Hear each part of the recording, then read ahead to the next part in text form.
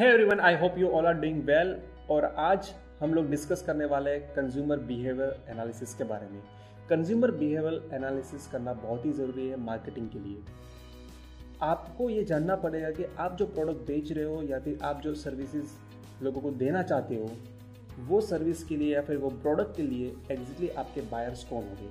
तो उसके लिए आपको जानना पड़ेगा कि कौन सा एज ग्रुप वाले लोग ये खरीदेंगे, कौन से जेंडर वाले ये ज़्यादातर सर्विस या फिर प्रोडक्ट खरीदेंगे, कौन से जियो लोकेशन टारगेट को ध्यान में रख के मार्केटिंग करना चाहिए, कौन से बिहेवियर पैटर्न को देखना चाहिए। तो यही सब सारी चीज़ें आपको समझनी पड़ेगी when you are doing consumer behaviour analysis. So hey everyone, I am Abbas Kapasi, digital marketing consultant and trainer, and I am founder of W3 marketing school. और आज हम लोग डिस्कस करने वाले कंज्यूमर बिहेवियर एनालिसिस के बारे में। तो आज ये चीज़ समझाने के लिए यहाँ पर मैं आपको दो एग्जाम्पल लेने वाला हूँ। सो फर्स्ट एग्जाम्पल में यहाँ पर जो ले रहा हूँ that is about Pulsar bike. Let us assume Prahlad Nagar Ahmedabad के एरिया के अंदर मेरा एक शोरूम है जहाँ पर मैं पल्सर बाइक बेचता हूँ। तो पहली चीज़ मुझे जाननी पड़ेगी कि पल्सर बाइक पहले तो कौन चलाता है और कौन खरीदेगा। तो पहला जो फैक्टर लेते हैं यहाँ पर that is about age. So let us assume 18 से लेके 40-45 वाले लोग पल्सर बाइक चलाते हैं। सेकंड जो हम फैक्टर देखने वाले हैं दैट इज अबाउट जेंडर। तो आप सब लोगों को पता है जब बाइक की बात आती है तो ऑब्वियसली मेल रेशियो ज़्यादा होता है और फीमेल रेशियो काफ़ी हद तक कम होगा। तो यहाँ पर हम जो भी मार्केटिंग करेंगे that will be male centric. Third जो पार्ट आएगा दैट इज अबाउट लोकेशन या फिर जियो टारगेटिंग। मैंने पहले ही बताया था आपको कि मेरा यहाँ पर शोरूम है। सो ऑब्वियसली मैं अपने शोरूम से 4 या 5 किलोमीटर के रेडियस के अंदर ही मार्केटिंग करूँगा। अगर उसके बियॉन्ड जाके मार्केटिंग करूँगा तो क्या होगा कि मुझे वहाँ से बिजनेस नहीं मिलेगा, क्योंकि हो सकता है उसी एरिया के अंदर दूसरा कोई शोरूम भी होगा। तो यहाँ पर मैं geo targeting 4 to 5 kilometre radius में ही लूँगा मेरे शोरूम से, ठीक है। उसके बाद का जो पैरामीटर आता है दैट इज बिहेवियर। तो दोस्तों यहाँ पर खास ध्यान दीजिएगा, मैंने जो यहाँ पर एज ग्रुप लिया था 18 to 45, यहाँ पर दो टाइप के एज ग्रुप आ सकते हैं। One 18 to 25 and second 26 to 45। अब ये जो 18 से लेके 25 वाले जो लोग होते हैं वो ज़्यादातर क्या होते हैं, स्कूल स्टूडेंट्स होते हैं, कॉलेज स्टूडेंट्स होते हैं। उसमें से कुछ लोग जॉब वाले भी हो सकते हैं, काफ़ी कम लोग मैरिड भी हो सकते हैं, और उसमें से बहुत ही कम लोग पेरेंट भी हो सकते हैं। दूसरा जो मैंने एज ग्रुप लिया था 26 to 45, वहाँ पर ज़्यादातर लोग कैसे हो गए, जॉब वाले लोग हो गए, प्रोफेशनल्स हो गए, बिजनेस ऑनर्स हो सकते हैं, मैरिड लोग हो गए, पेरेंट हो सकते हैं, एंड उसमें से कुछ लोग कॉलेज स्टूडेंट्स भी हो सकते हैं। अब जब ये दोनों एज ग्रुप की बात करता हूँ तब ये दोनों एज ग्रुप का एक ही बाइक देखने का नज़रिया अलग अलग होता है।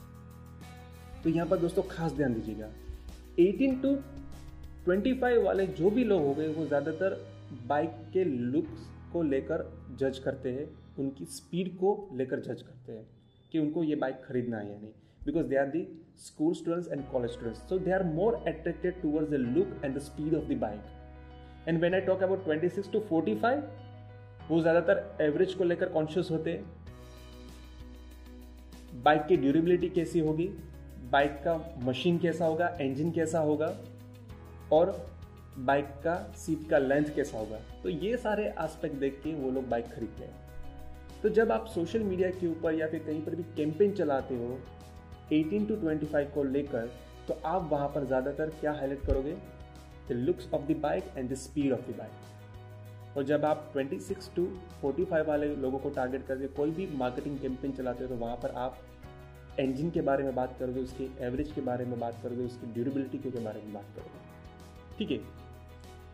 कंज्यूमर बिहेवियर एनालिसिस को और भी समझने के लिए मैं दूसरा एग्जांपल लेना चाहूँगा। मान लेते हैं कि मेरा एक ब्रांड है जहाँ पर मैं वैक्यूम क्लीनर बनाता हूँ और मुझे ये वैक्यूम क्लीनर पान इंडिया बेचना है। तो यहाँ पर मेरा जो भी टारगेटेड ऑडियंस है उनको दो हिस्सों में डिवाइड करता हूँ। First would be the demand creator and second would be the decision maker. Demand creator मतलब कि ऐसे कौन से लोग हो गए जो डिमांड जनरेट होगी कि भाई हमें वैक्यूम क्लीनर घर में लेना है।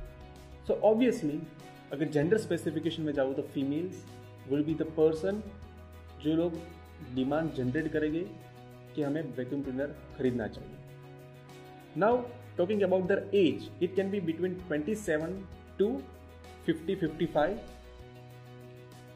अब जियो टारगेटिंग के बारे में बात करते हैं तो ऑब्वियसली यहाँ पर मैं पूरे इंडिया में बेचना चाहता हूँ, पर मैं पूरे इंडिया में ऐड नहीं चलाऊंगा, because I will be targeting cities जहाँ पर लोग एक्चुअली बाय कर सकते हैं. जैसे कि छोटे छोटे गाँवों के अंदर एडवर्टाइजमेंट चलाने का कोई फायदा नहीं, क्योंकि वहाँ के लोग वैक्यूम क्लीनर नहीं खरीदने वाले. So I will be selecting first year and the second year cities only, जैसे कि दिल्ली है, बेंगलोर है, मुंबई है, अहमदाबाद, पुणे, मैसूर. तो ये सारी सिटीज़ को टारगेट करके मैं अपना कैंपेन चलाऊंगा. अब बात करते हैं अबाउट द बिहेवियर. तो obviously I will be targeting the married females, second one जिसके बच्चे हो, थर्ड वर्किंग वुमेन्स. ठीक है, तो इन लोगों को टारगेट करके मैं अपना मार्केटिंग कैंपेन चलाऊंगा for the demand creators audience. Second जो है डिसीजन मेकर.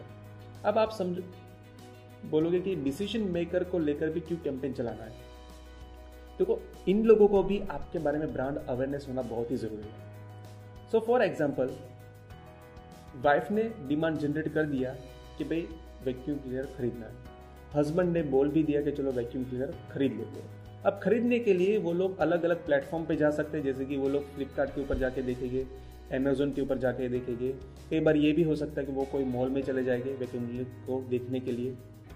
चलो वहाँ पर वो वैक्यूम क्लीनर देख रहे, मेरे ब्रांड का वैक्यूम क्लीनर वहाँ पर दिखेगा भी, पर वो लोग परचेज नहीं करने का सोचेंगे, बिकॉज उसने मेरे ब्रांड को के बारे में कभी सुना नहीं है. स्पेशली द डिसीजन मेकर, मतलब कि हस्बैंड ने कभी भी मेरे वैक्यूम क्लीनर के बारे में सुना ही नहीं. वहाँ पर दूसरे वैक्यूम क्लीनर से, दूसरे ब्रांड के वैक्यूम क्लीनर से वो ब्रांड के बारे में उसने काफ़ी हद तक सुना है. तो ऑब्वियसली वहाँ पर जो परचेज इंटेंट होगा ये ब्रांड का वो ज़्यादा होगा, मेरे ब्रांड का कम होगा. And that is the reason मुझे डिसीजन मेकर को भी टारगेट करके अपना ऐड चलाना पड़ेगा.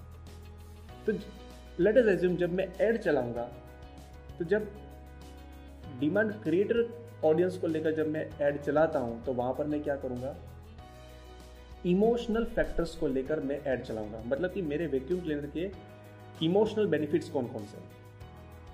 तो वैक्यूम क्लीनर के इमोशनल बेनिफिट्स क्या क्या होते हैं, जैसे कि अगर आप वैक्यूम क्लीनर यूज़ करोगे तो आपका टाइम बचेगा, आपकी मेहनत कम होगी, सफाई फटाफट होगी.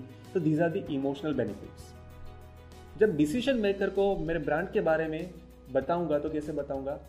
So I will be talking about more about the features of my product, durability of my product, कि मुझे उनको बताने कि मेरा जो प्रोडक्ट है वो दूसरे ब्रांड से क्यों अच्छा है. सो आई होप आपको कंज्यूमर बिहेवियर एनालिसिस के बारे में काफ़ी हद तक समझ में आ गया होगा. अगर फिर भी आपको कोई भी प्रॉब्लम है, then obviously you can approach me, I will be happy to help you out with this. अगर आपको मार्केटिंग के बारे में और भी जानना है तो मैं और भी वीडियोस और पॉडकास्ट लेकर आऊँगा. So stay tune with me. Till then, have a nice day. Bye bye.